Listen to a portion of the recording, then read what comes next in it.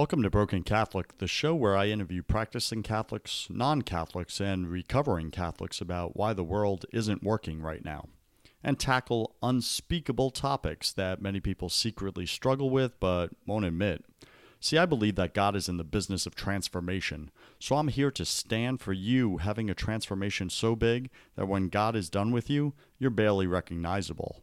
I'm your host, your coach, your brother, Joseph Warren. I'm also a broken Catholic and former atheist, and I freely share my personal struggles of being a modern Catholic man. It's freaking hard. I don't have it all figured out. I'm a work in progress just like you, and that's okay. Today, our featured guest is Eric, a good friend of mine, and our topic is suicide. I don't want to live anymore. And I know for our audience, some of you are in that place, that feeling of loneliness, darkness, just away from everybody else. So this is an important topic. I know it's a topic that very few people discuss. That's why we bring it up on the show, Broken Catholic. So I'd like to welcome Eric. Eric, welcome to the show, brother. Yeah, thanks for having me. All right, let's get down to business. Why do you think the world isn't working right now, Eric? I think it's pretty simple. I think as a whole, the world has placed their hope in the wrong things specifically. Could you expand on that? Yeah. I think as we go through our day-to-day, it's easy for us to focus on what we can see. So I go to work, it's busy, I have problems at work, and that becomes my focus. I go home, I see my family, even positively, I love my family, and that becomes my focus. But the reality compared to what we should be focused on is this world is broken, and if we place our focus on something that's broken versus something that's eternal and perfect, then we ourselves become more and more broken versus being transformed to be more like God and Christ himself. Whoa. Okay, you just took us deep right there, which is awesome. That's exactly what the show is about. So, let's talk about that. Because you brought up some very human things, right? It's like coming home to your family, right? Your wife and kids. That's a good thing, right? However, you just kind of said, hey, sometimes that could be the wrong focus. So where does that show up for you personally? Like any specific examples where maybe you took that good and maybe you turned it into something where it was the wrong focus and took your eyes off of God, like you said? Yeah, no, that's a good question. I think, and I'm choosing my words carefully right now just to make sure that what I want to communicate comes across clearly. I think Ecclesiastes says it best. If anybody's ever read it, and it's something that I know that I can read or can be read at face value, and it sounds so depressing, where through Ecclesiastes it continues to say how meaningless this life is. And at face value, that's pretty depressing to keep hearing how meaningless this life is. Can be. But I think really what the author of Ecclesiastes is saying, and the point that he's trying to make, is that everything that we see, feel, and touch here in this life, to some extent and to a greater extent, is actually meaningless. So when you look at even the positive things, let me start by saying I love my wife, I love my kids. So it's not to discount the relationships that we establish and build here on earth, and even the eternal weight those relationships can carry. But if our sole focus becomes on pleasing our spouses, if our sole focus becomes on raising our kids and keeping our kids happy and safe, if our sole focus becomes on a successful career, successful job, then we've lost focus on the fact that this life and this earth is not our home, and there is something greater than even our spouses and our kids, our successes at work. So even though they may seem like good things, and they are, they're intended to be good, and they're given to us as blessings, if they alone become our focus, then we still miss the point. Was there ever a time in your life where you didn't have that upward bend looking at God and eternity, and you were caught up in the everyday just human function, right, of living life? I have a family, I want to create a good life for my family, I want to provide, I want to have a good life, and really nothing more than that. I think my story as it relates to this goes a little bit further back than that. So, and not to dodge the question, to answer it more specifically, but then maybe peel back the layer a little bit. When my wife and I met, and as we dated and were engaged and were married and we started to have kids, there's definitely been a transformation of both myself and my wife. But the layer that peels back beyond all that, in terms of hopelessness, I think that's really the deeper conversation here in terms of hopelessness. That actually goes all the way back to when I was probably 13 years old.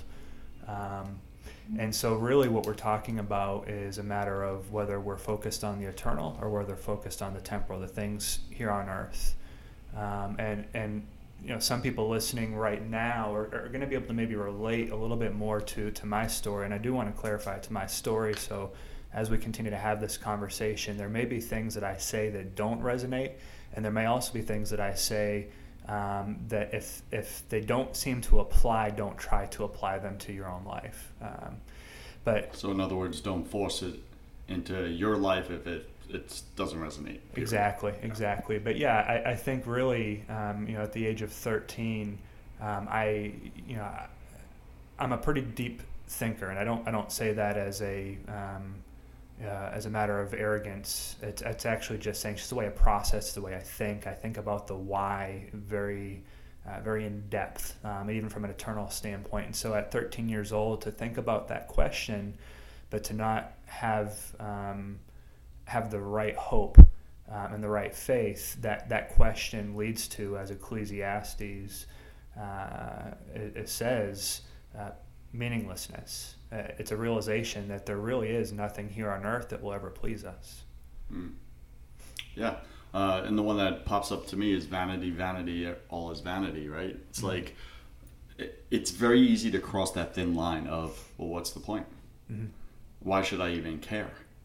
Right? And let's kind of take that deep dive right into our topic today, suicide, right? Because, I had an experience here at work where one of our clients, a 23-year-old young guy, he came in just really heavy. And I could just see his countenance was just heavy one day. And normally he's lighthearted. Good morning, Joseph. How are you? Right? All positive guy. And that day he wasn't. And I was like, hey, you all right? And he was like, no, I'm not. And I just saw him get all choked up in his eyes and stuff. I said, would you like to talk about it? And he goes, yeah, I would. So I was like, all right. So we went to the other room and I said, what's going on? And he goes, my good friend, my best friend, I see him every day for years now. He put a note up on Facebook, a suicide note last night, just saying he doesn't want to live anymore. And we all scrambled and called him and tried to track him down, literally like 50 or 60 of us friends, and where are you, and let us come help you. And there was nothing, and we couldn't find him. And he said this morning the cops came to our door and they said we found his body. And I said, brother, that sucks. What shows up for you in this? And he goes, I'm angry. I'm so angry right now. And I said, why? And he goes, because I had no idea. He was one of the most positive, outgoing, motivational. All of his Facebook was these quotes of like hustle and entrepreneurship and we got one life, let's do this. And he goes, I was his best friend. I saw him every day and I had no idea he was wrestling with anything. And for him to not let me in, to let any of us in, to help in any way, and for him to just end it like that and leave us all behind in wreckage like this, he said it's one of the most selfish things I've ever seen anyone do. And I was like, whoa. And I get that. I get where he's coming from. He's like left hanging. What shows up here in that, Eric? Yeah, it's the first thing that comes to mind as you're sharing that story, and that should go without saying, but to say it is tragic, is the question of what am I, but what are we actually living for? And that question can have several different answers depending on where a person's at in their belief system and their faith. But what a person's living for holds significant weight in terms of a reason to live. Now, there is such a thing as mental illness. There is such a thing as bipolar disorder. There's depression. I mean, all those types of things that I'm not even qualified to even try to talk about, but those are real. So I don't want to discount any of that. But what I also want to recognize is that if in our own minds we haven't even established what it is that is worth living for, it's easy for us to lose sight as to the reason to live. Let's just say that I'm living for my family. I love my wife and I love my kids. And let's just say, tragically, they're in a car wreck today. Yeah. And they all die. Yeah. And they were my reason to live. What does that leave me with? Nothing. Right. I mean, and let's just say I have a successful career, and let's take it a step further. What if that successful career is in the nonprofit world and it's providing meals, or it's providing shelter for battered women, or it's providing some type of altruistic benefit for society, and the whole thing falls apart, and that's what I was living for, then what's left for me? Again, nothing. And what if what if I'm part of ministry, whether it be clergy or whatever it may be, and yet I've created an idol out of the ministry itself?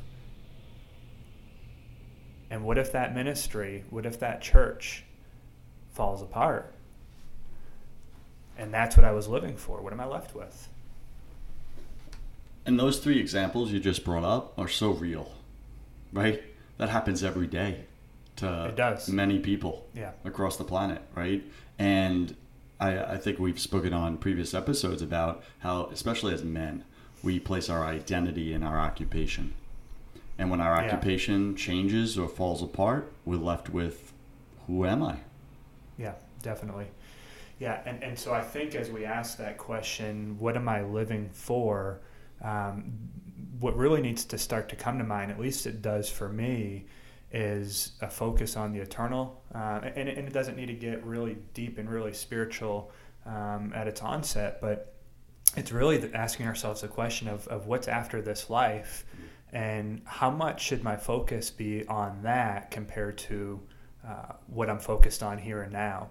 Another way that I think is important to look at that is we all recognize we're going to die, whether we are an atheist, whether we're Muslim, whether we're Catholic, whatever that faith, or we would say lack of faith, but whatever your truth is, we all recognize that we're going to die. And so we spend so much time trying to ignore the very fact that we're going to die, and for those of us that are of the Christian faith, that there is something after that. So why not focus more on what's to come versus what's here and now? Well, I'll tell you why. Because it's not tangible. It's not in my face. And what's in my face is my family, my job, but different temptations, success, my drive, all those things. My bills.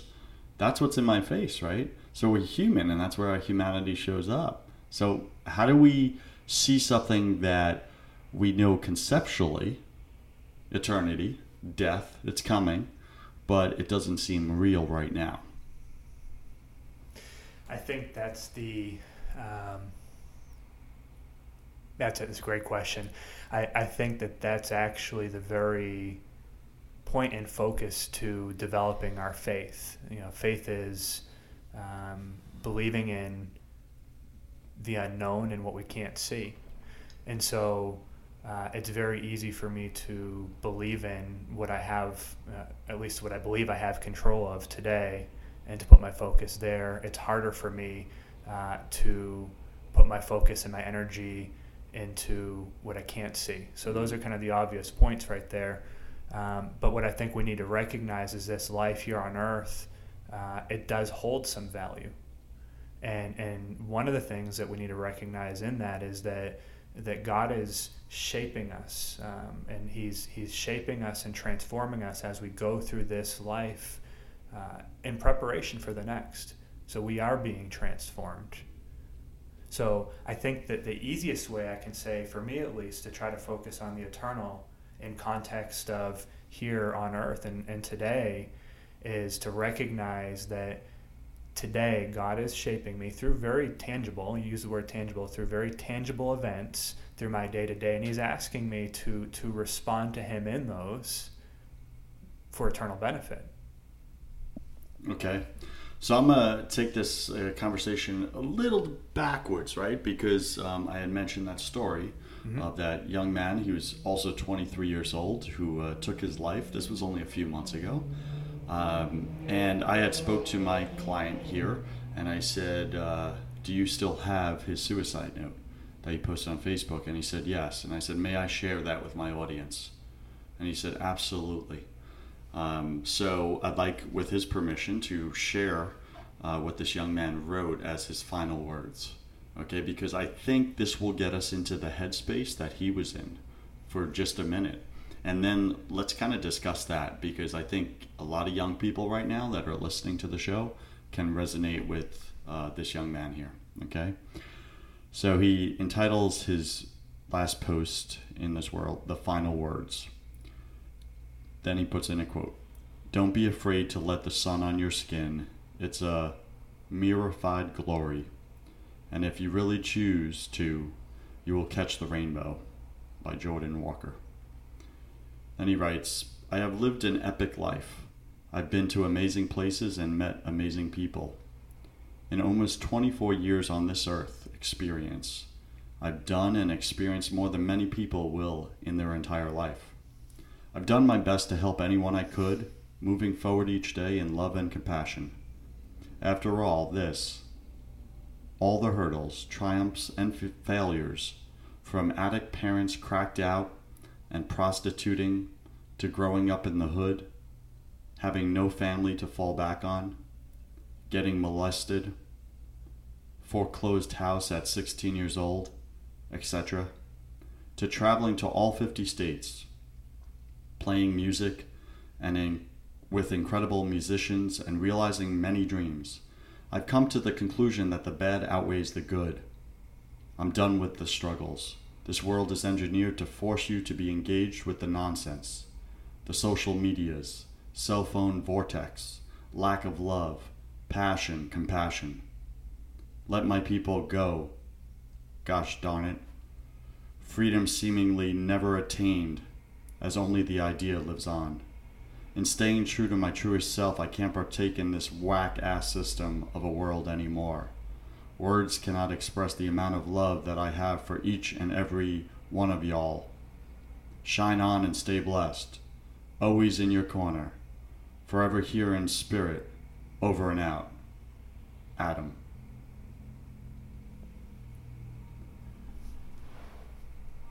Now, reading that, for me, it starts off with this positive, I love life. Doesn't sound like a suicide note at all. Then it goes into, here's what I've been through. Here's where I started. And then it goes into, here's my conclusion or summary of life. It's all a bunch of crap. And it's a system engineered against me and against love and against compassion. And I've tried my best, and I'm tired of the struggle, and I'm out. And I love y'all, but I'm leaving y'all. Peace. Now, I'm not saying this with any judgment. I'm just saying that's how it shows up for me. How does it show up for you, Eric? I think one of the things I want to be careful of is not to give, and to use it, it's going to sound heavy and it might sound cold, but not to give sin a platform. And so what I mean specifically about that is I'm comfortable having conversations around this particular letter, but what I want to make sure is to focus on what should be focused on. So all that to say, I think we recognize that going back to the initial conversation we started having, that this world is broken. Yeah. And so I think, again, I point back to Ecclesiastes because it's actually the same message. And I think that's kind of the most interesting part of this, is that obviously the language and the reference to social media doesn't show up thousands of years ago in Holy Scripture, but the same message actually rings true, is that there's nothing in this life of value to me, that there's nothing that this world has to offer me, and it's a broken world, and it's against me. That's all true, actually. This is a broken world. Mm-hmm. So what shows up to me is the truth of what we live in, but then what's also showing up to me is looking at this world as all that there is. I think we need to recognize that this world is not our home, and we are here for a very short time. So this world is not our final destination. It is not. And I really can't fathom some of the things that people go through here in this world. I read articles of persecution around the world, of children that are in massive groups stolen from families, and these atrocities, genocides. I read of these things and I see them in the news, and I can't imagine them.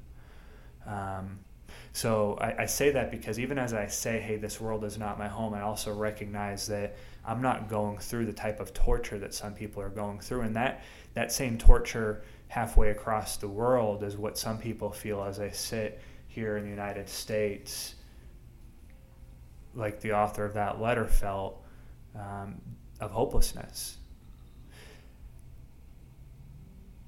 But what I have to do is rely on what I believe to be truth. And what I believe to be truth is that there is something after this life. What I believe to be truth is that while we're here on earth, we're to turn our attention to God above all else, that we're to love Him with all of our heart and all of our mind, and that we're to love other people. And I have to believe that if we focus on the things of this world that God would have us focus on, that we have one thing as Christians that the rest of the world doesn't have. What's that? Hope. And when we don't have hope, we're left with this. Yeah. Right? And when we don't have hope, we no longer agree with God, and we're left with this. Yeah, which is nothing. Hopelessness and a sense of non-belonging, a sense of I'm alone, a sense of what's the point, and giving up, just quitting on life, quitting on family, quitting on friends, and hoping maybe, and I don't know where this young man was in his faith journey, other than he ended his journey before it was intended to, right? He took control and said, I don't care where God's leading me. Maybe I don't see God right now. And in one dark moment of hopelessness, he ended everything before it could get better for him. And another thing that shows up for me, Eric, in this letter that he wrote is the pain and the suffering that he went through personally in his childhood, as he speaks about. He grew up with addict parents who were cracked out, right, on drugs, and they were out prostituting. Could you imagine growing up in that environment and how the world looks to you as a little boy, when all you see is that pain, that hurt, and then being molested. Just no one should have to go through this yet. They say right now 1 in 5 young boys are molested at a very early age, physically, and 1 in 3 young girls. And when you hear those numbers, it's horrifying, right? And I cannot relate to anyone who is listening right now that has gone through that yourself. I was fortunate enough to have been protected from that in my childhood, and I don't think anyone should have to go through that. However, if you have,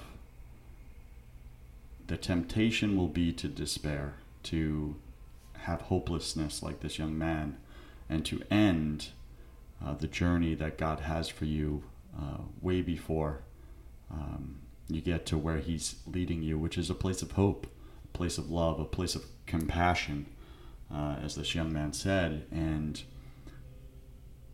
I just urge you, let it keep going and look up to heaven. You know, they say most of the problems in our life occur when we're looking horizontal instead of vertical. And I would just challenge you, look vertical, look up, whether you believe in God or you don't. One thing I've said to a close friend of mine who did not believe in God, and I said, do you want to? Do you want to believe that there's a God? And she said, well, of course I do. Why wouldn't I? I mean, it sounds, the world without this, you know, type of God, or everything is meaningless, we're all an accident, this whole beautiful world is an accident. She's like, that's not a pretty thought, that I'm going to end up in a pile of dirt and that's my existence. That's not something I want to think about. I want to think about the rainbow and the sunshine, and there's a God and there's a creator, and my life has a purpose, and I have a dad in heaven who's calling me home. Yeah, I want to believe all that. I just can't. So why not? Because, well, it doesn't match up with my analytical brain. I need reasons behind it. I need kind of science behind that. And I said, listen, just look up to heaven one day in your quiet time and say, God, if you exist, show me you exist. I want to believe. And if you do that, He'll start showing up in your life in a very real and tangible way. And she's done that. And since then, she has become a believer. And it's a beautiful thing. So I just challenge you out there, if that's where you're at, take a shot. Take a shot, because the alternative of not believing or not having faith, as Eric says, is a very dismal existence. You know, if you don't have that thing to look forward to as human beings, if we're not headed somewhere, life just shows up very ugly and very painful. And that doesn't mean you're going to have a life without pain or struggles. You'll have them, but you'll have hope. And that gives you the why. That gives you the reason to keep going. Eric, what's showing up for you in this? Yeah, I think some of the things that are running through my mind right now really tie to, so what is the point? So if this life is meaningless in and of itself, then what's the point? I think the first thing is to recognize what the purpose of life is. And I think if you ask 10 people what the purpose of life is, you're probably going to get 10 different answers, unless you ask all 10 people that are part of one close-knit group. but the reality is, what's the purpose of this life? And I think that's what people that are wrestling with or contemplating suicide are asking themselves that question. And I'll make it real. And the reason why this topic is really so close to me is that I've wrestled with this myself when I was younger. I've laid on a stretcher after a suicide attempt myself after an overdose. I've been hospitalized for months at a time while I contemplated and wrestled with what's the point of life. And at that point in my life, going back to when I was 13 years old, I didn't have the hope that we've talked about now for off and on for the last 45 minutes. And so I can't necessarily relate to what each person goes through that brings them to that point. But what I can relate to for anybody that's contemplating suicide is hopelessness. And with that is having to come to a point or conclusion of what is the purpose of being here on earth. And I can tell you that if you don't have a faith-based response to that, it won't stand if you continue to contemplate that question. Now, I'll give you the short answer for me is I'm here and we're here to glorify God. And that might sound kind of churchy, glorify God. But I'm here and we're here because God has a very specific plan and purpose for each one of us while we're here on earth. And what happens, I think, with a lot of us is that almost sounds discouraging at first because we're thinking to ourselves, no, I'm here because of what I want to do and what I want to accomplish. That's called pride. We all have it. It's okay. Even as I say it right now, and you're thinking to yourself, well, wait a second, but no, it's part of who we are as human beings. We need to recognize that. We need to recognize the pride that's inside of us, that we want specific things. Or for those who are contemplating suicide, the very thought to not want to live anymore, you're saying to yourself, and I said to myself, that's why I'm even saying it now, I said to myself that my desire not to live, is actually more important than the desire God has and the purpose that God has for me here on earth. It's pride. And it's more important than the people around me's desire that I live, right? They love me. They care about me, right? And I'm putting my will to end it over them and over God's plan. Definitely. Just continue. Definitely. Yeah, so I think that as simple as that sounds right now, for anybody that's never really had to go down this train of thought or really, I would say, suffered from this type of thinking, this might all sound like crazy talk. For anybody that is there right now, has been there before,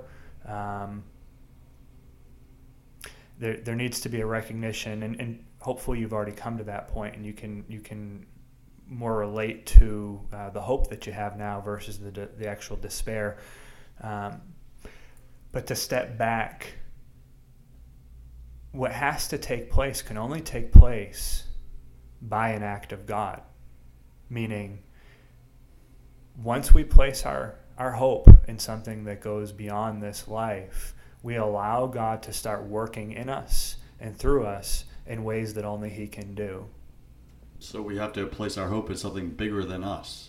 Exactly. Because we don't have enough. Exactly. We don't have what it takes, right? Exactly.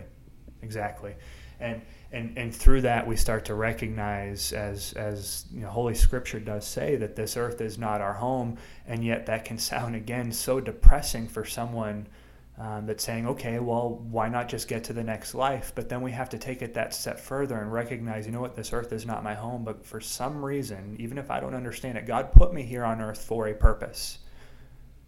God allowed the suffering to happen for a reason. And until that purpose is fulfilled and shown to me, I cannot skip. I can't jump ship. I can't say, oh, well, I'm done. You know, I don't want any more of the struggle. I don't want any more of this journey. I don't want any more of God's plan for my life. I want to just get to the next thing. It doesn't work that way, does it? What I was saying at that point in my life, and what anybody is saying at that point in their life, is that I know more than God, and I don't want to be here anymore. Because let me say is, if God had been done with me prior to that point of me trying to make that decision on my own, if God has determined that He's done with you right now, if you're contemplating it yourself, then he'll end it. He has the ability to do that. We all know that.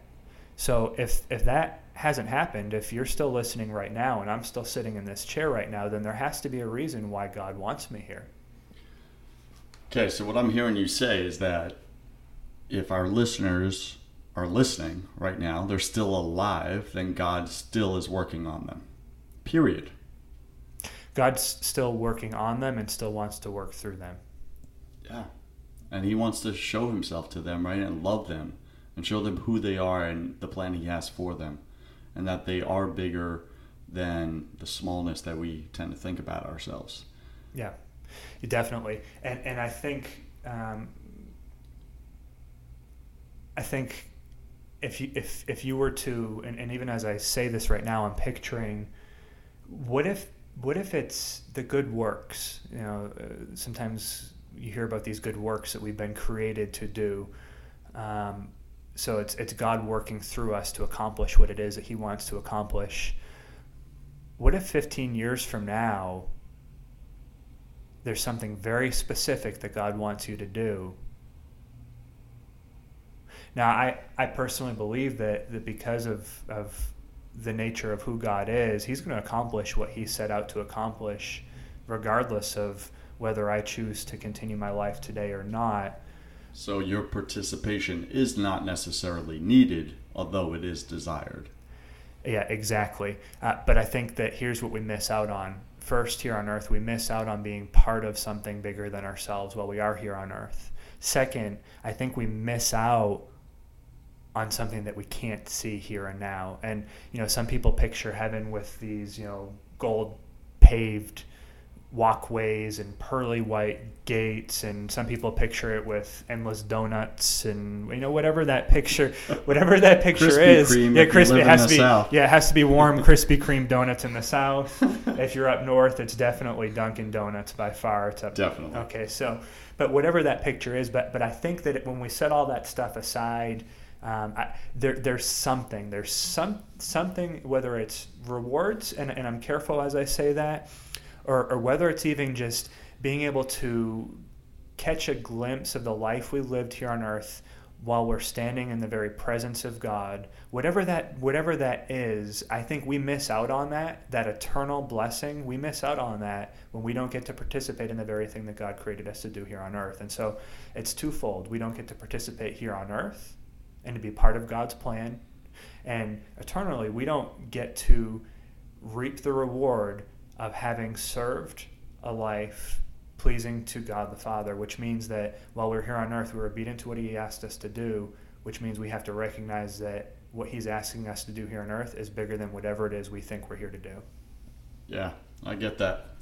So Eric, I'm going to ask you to just backtrack just for a minute, right? Because I know you touched on it and it was kind of high level. So I'm going to ask you just to kind of be vulnerable there, and if you're willing, and share going back to that time in your life when all these thoughts of ending your life, they weren't just present, but you made them real, right? You took action upon them and tried to end it. And how did you get to that place? How did you get out of that place? Take us back to that story and really share that with us, please. Yeah, so what I'm going to be careful to do, even as I say it, is I always want to be careful not to put sin on any type of platform. I think to talk about it, to actually instead show the presence of God and the transformation of God, I think that's the important part. So even as I say that, if I pause, if I'm thinking through my words, it's for that very reason. I want to actually take captive the very thoughts and the very words that are coming out of my mouth, and make sure they in and of themselves honor God versus honor the sin itself. So I think you need to recognize, I mentioned 13 years old. You need to recognize prior to that for myself, I had been diagnosed bipolar. So growing up, since as early as I can remember, having racing thoughts through my head, thoughts going so fast through my head that they create anxiety. And so you have those types of things going on. Was in an environment where I had finally sought help, brought it to my parents. They had brought me to counselors, psychiatrists, was heavily medicated. So from a world perspective, I was doing the right things to try to get better, and had a foundation of faith, although I would say it wasn't a very solid foundation of faith, but had a basic knowledge, but not a deeper understanding. And so I hit a point, and I think maybe the other thing to put in context that's helpful, especially as you mentioned the friend that you had that has that very analytical mind, and I mentioned in the beginning is I do think very deep. I have a very analytical mind myself, and I think that at times can get people like us in trouble because we think deeper and into things. I'd say more than we should, but obviously God created us this way, so we think deeper and into things without letting truth guide us in those thoughts. And really that's where I was at that point of being 13 years old, is that I hit a point of recognition of saying, you know what, there is no point to this life. It's kind of, and I'll use an analogy, when I was in high school, is when I recognized that a lot of the rules that most kids, teenagers in high school believe are really aren't real. They're created by our parents. They're real rules, but the repercussions are limited to none once that illusion of control disappears, and our parents are left with, okay, well, there's really nothing else that I can do other than call the police. And a lot of parents aren't willing to do that. So I think at 13 years old, I had recognized an illusion of control. And really what that meant to me at that point in time, the mindset was, this life does have nothing to offer me, and there is no purpose to be here. There is nothing beyond the here and now, and so I'm willing to step off into the unknown. And that's hopelessness. It's everything that I talked about before. There's a much longer story to all that, but I think the most important part of all that is a story of redemption, and that was really God's plan for my life, just the same as God has a plan for everybody's life, and that includes an alarm clock. And whether you believe me as I say this or not doesn't really matter to me. I'll tell you what took place. That includes an alarm clock going off that was not set. I obviously didn't set an alarm clock to go off when I didn't plan on waking up. That includes an audible voice in my father's room. The only time he has ever heard what he would say is the voice of God, and most of us go through our entire life never hearing it, an audible voice waking him up.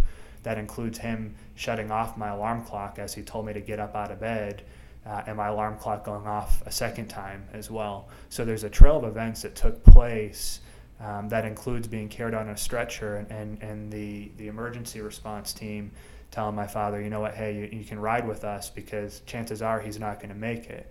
And that includes a full recovery, although people close to me might say I'm still a little bit off, but that's more of a joke than anything. Well, so am I, Eric. So. Yeah, so I think we all are. So, but the story is really one of redemption. And what that really means is that God can take anything, and he will take anything. And he'll turn it and use it for his good and for his glory. And so he took really the one of the rock bottom points of my life, and in turn what he's done with that is he's given me a perspective that not many of us get to see, and that really goes all the way to the heart of what we're talking about right now, and that's the ability to realize that this life truly does have nothing to offer us. But because of what I've been through, how I previously thought, and even the way that I still think now, but in a different light, is this life has nothing to offer us. And so because of that, and in light of that, I recognize that God's plan is bigger than anything that this world could offer me. And that this world truly is broken. And that the only thing that's worth living for is God. That's hope. And the only thing that's worth actually putting my focus and my attention to are the very thing or things that God says for me to put my attention to. Now, as I say all that, and this is an obvious one too, it's recognizing that I mess this up on a daily basis. But what God's given me the ability to do through this, so what he's taken and used for his glory even to this point now, is for me to be able to focus on the eternal. And when I do fall, and when I do mess up, and when I do put my attention on the wrong things, it's very easy for him to bring me back to focusing on him and on the eternal, because I've seen what it's like to not care at all about anything here on earth. Wow. Thanks for sharing that, brother. For me, what's showing up right now is this very thin line of balance or harmony between this present life and the eternal life. And what's also showing up for me is, if I'm meant to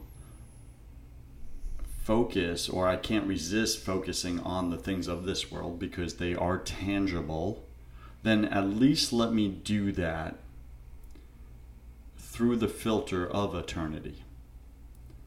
So always having in the back of my mind that this thing in front of me, my family, my wife, my kids, my job, yeah, this is temporal.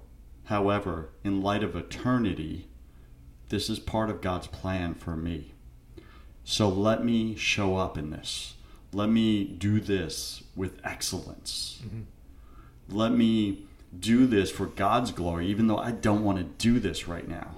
I don't want to go into work right now. I actually don't love what I do, right? But I'm going to do it anyway, and I'm going to give it to God. God, I don't want to do this. I'm going to go do it anyway, because obviously you're still growing my character maybe, or my pain threshold or something, leading me to that specific thing maybe 10 years from now that you want me to do in this world. And so what do you think about that, or what shows up for you in that, Eric, as far as bringing them both together rather than keeping them separate and distinct from each other? The temporal life and the eternal life, how do they show up together for you? Yeah, I think Paul, St. Paul, I think he says it best, and I think he brings it up several times through his letters, but one of the things that comes to mind for me with him is as he's looking at, and I think of many people in the New Testament, he probably sees things beyond what most of us could ever even fathom. And what Paul says, and I'm paraphrasing obviously, but what Paul says is, he says, I'm ready to be at home with the Lord. And even to some extent, he's saying at one point, I finished the race. I'm ready to move on. But as at least I think I am. Yeah. But then he even recognizes himself. He says to himself, but if I'm to choose between moving on and staying here on earth, so he's bridging that gap himself. He's saying, I'm going to stay here because I know that there's work for me to do here. And so as I might struggle through at different points in my marriage, things with my wife, as I might struggle through different things with employees at work, with peers at work, with investors, whatever that is, I think there's a recognition that we're in the middle of those situations for a reason. Now, some of them may be that we need to allow God to work through us because he wants to accomplish something through us that has nothing to do with us. Some of it might be because God wants to make us holy because he's holy. And so the very reason or the very situation that he has us in, he has us there because he wants to refine us. So I think to bridge that gap between the temporal and the eternal, I think we need to recognize that God is using the temporal to prepare us for the eternal. And I think we also need to recognize that the temporal right now, the situations and the things that we're involved in, are more far-reaching is probably a better way that I can say it, than we can even imagine. And for us, it's more a matter of humility and obedience to why the Lord has us here, versus stepping out and just doing things because we want to do them on our own. Yeah. And what's showing up for me right now, Eric, is that, and I'm going to give some tough love here, right, to both myself, to you, to our audience. And that is, at least for me, I know that in my life, when I was in my darkest point of despair and hopelessness, I really get that, right? Because I lived that as well. It never got to the point of wanting to take my life, because I did grow up in that faith, and I knew that I didn't have that right to take or to claim my eternity. However, feeling that darkness, feeling that despair, and man, my life just sucks. What is this all about? I get all that. And this is what's showing up, is that I was very much at those times in my life in that real brokenness, that real separation. I was, one, separated from God in those moments. And number two, I was focused on Joseph. My focus was on myself. And when I looked at myself and I saw what I didn't have or what I didn't feel, that's where all those thoughts became real, those deep, dark thoughts. And now when I look at my life and I'm close to the Lord in relationship with him, and I'm focused on others rather than Joseph, those thoughts have really dissipated. They've really weakened. They lose their power. and I become powerful in God's power, and I'm able to serve others. So I just put that out there for our audience, is that if you're feeling all those things right now, the chances are that you're focused on the wrong person. You're focused on yourself. And not that that's bad, that's just human, right? So it's not right, it's not wrong, it just is. However, it's not working. And really get to that point of saying, hey, this isn't working. I'm focused on me and what I don't have or what I want and all these things, and it's just very self-centered. And if we focus on God and we make our life more God-centered and other-centered, that's where the transition can happen. I know that's where it happened for me. Can you resonate with that as well, Eric? Yeah, I think you're dead on, and I think that's well said. I think, and really something that I think is important to bring up at this point, is if anybody listening now is struggling with depression, if anyone right now that's listening is contemplating suicide, you need to reach out, and it's the first step in humility. You need to reach out and get help. We are created to be in a relationship with other human beings. Now, what I want to make sure that you recognize in that, and that we recognize in that, is surrounding yourself, or at least having one person who is walking with the Lord, and you know, that term I think can often be overused, but somebody who is living their life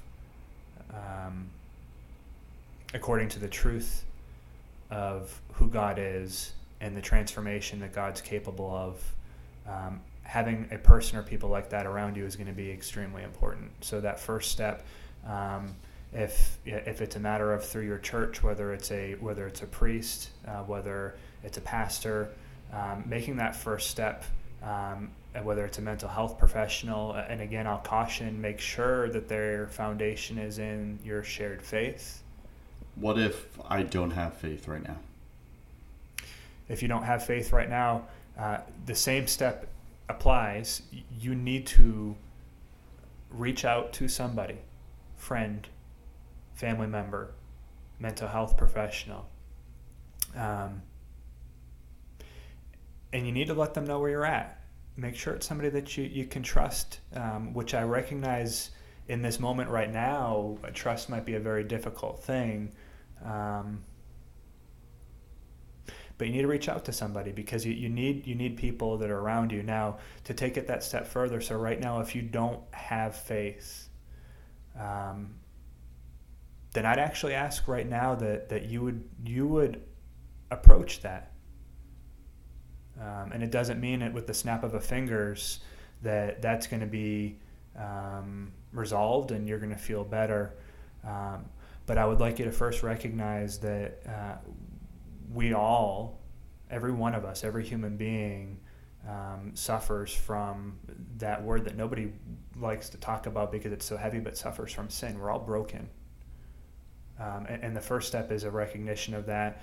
The second piece is to recognize that there is a God who is complete, who is holy, who is good, and who wants good things for us and who wants good things for you. And so in that, and it may just seem like foolishness, but I would ask you to step into that foolishness, even just for a minute or 2 minutes, is to ask that God that perhaps you don't believe in, but to ask that God to show himself to you.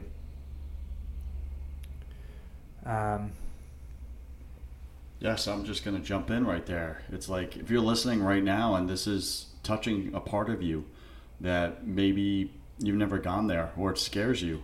You know, I'm wearing the t-shirt right now that says, behind your greatest fear lies your greatest passion. And sometimes, you know, we're really scared to go into the dark parts of ourselves and to face that. The good news is that you don't have to do it alone, which is what Eric's saying right now. And you can literally, as you're listening to our words, just kind of sit there on your bed, fall fall to your knees, whatever you prefer, and just look up, look vertical, and say, God, if you're real, I need you. Show me that you're real. Put the people around me to help me out of this. I don't want to end my life, but I feel it's the only option right now. Give me another option. And he will, because God is hope itself. And he will bring that light into the darkness if you ask for it, but you must ask for it. So with that, we're going to, Eric, we're about to enter the confession round. Okay, so this is just something that we do. We're going to lighten it up a little bit, right? And I really appreciate you, Eric, kind of going there and being vulnerable with our audience, with our listeners, with myself, and just sharing, something that is real to you. And that you wrestled with or still wrestle with. And that really connects. So, the confession round, I'm going to ask you 12 quick fire questions, and you'll have about 3 seconds to answer each. Are you ready? As ready as I'm going to be. Okay, so first thing that comes to you, no analytical overthinking. Fair enough? We can try. Here we go. Eric, what's your favorite thing about being an adult? I get to stay up late. What's your least favorite thing about being an adult? I have to wake up early. What secret fear do you have about people?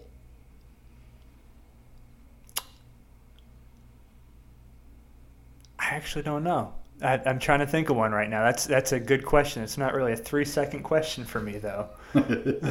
See that? He's overanalyzing. I did. I overanalyzed that one. It's gone. You're going to have to ask me tomorrow. I'm sorry. No worries.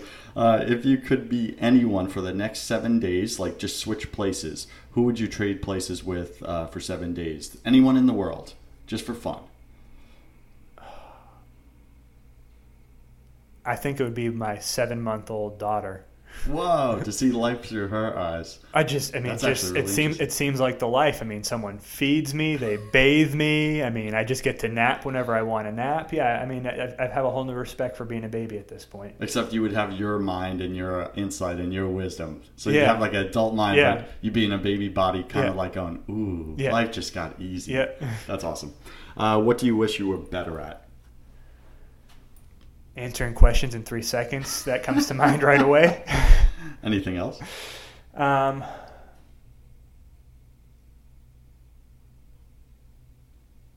I'd say I'd love to be better at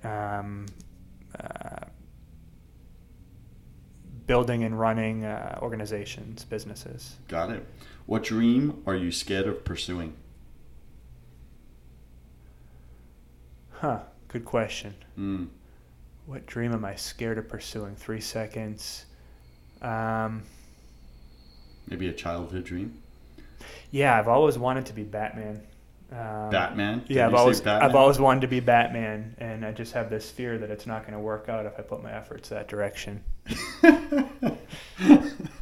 Well, you sound like you're matched up with reality there. So what makes you smile more than anything right now? My family. Awesome. When you were a child, what did you want to be when you grew up? Batman. Yeah. Got it. I see some pattern there. If you had the power to remove any one form of suffering from the world, what would it be?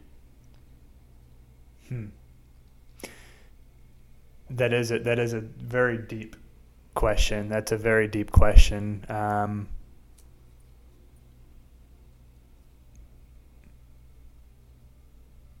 Hunger. Got it. Imagine sometime in the distant future, and there you are, standing in front of your tombstone. Read to us what it says on it. It has my name. Good. It has when I was born. Good. It has when I died. That's it? That's it. Anything else? No, there's no slogans. There's no he lived blah blah blah. There's none of that. No smiley face emoticon. Nothing. Got it. No picture of Batman. Nothing. No Batman wings. Nothing. I was thinking maybe the light emblem. The emblem. Yeah. When you die, what would you like to hear God say when you walk through the pearly gates? Well done. Well done.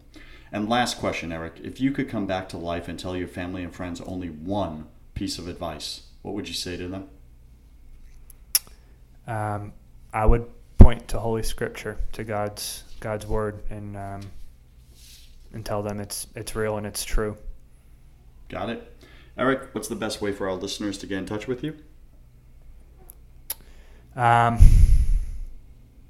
Email. Okay. Would you like to share? No? Okay. No worries. You guys can go through me. Best way will be through Joseph. There you go. All right, Eric, thanks for joining us today, and we wish you the love, forgiveness, and transformation of God the Father, the Son, and the Holy Spirit. Amen. Amen. Friends, I'm Joseph Warren, and you were made for greatness. Head over to brokencatholic.com to learn how to stop being a wuss and start being a winner. Have a blessed day, and remember that God the Father loves you, He's fascinated by you, and He wants to show you His awesome plan for your life. Now go spend quiet time with Him, and I'll see you on the next show.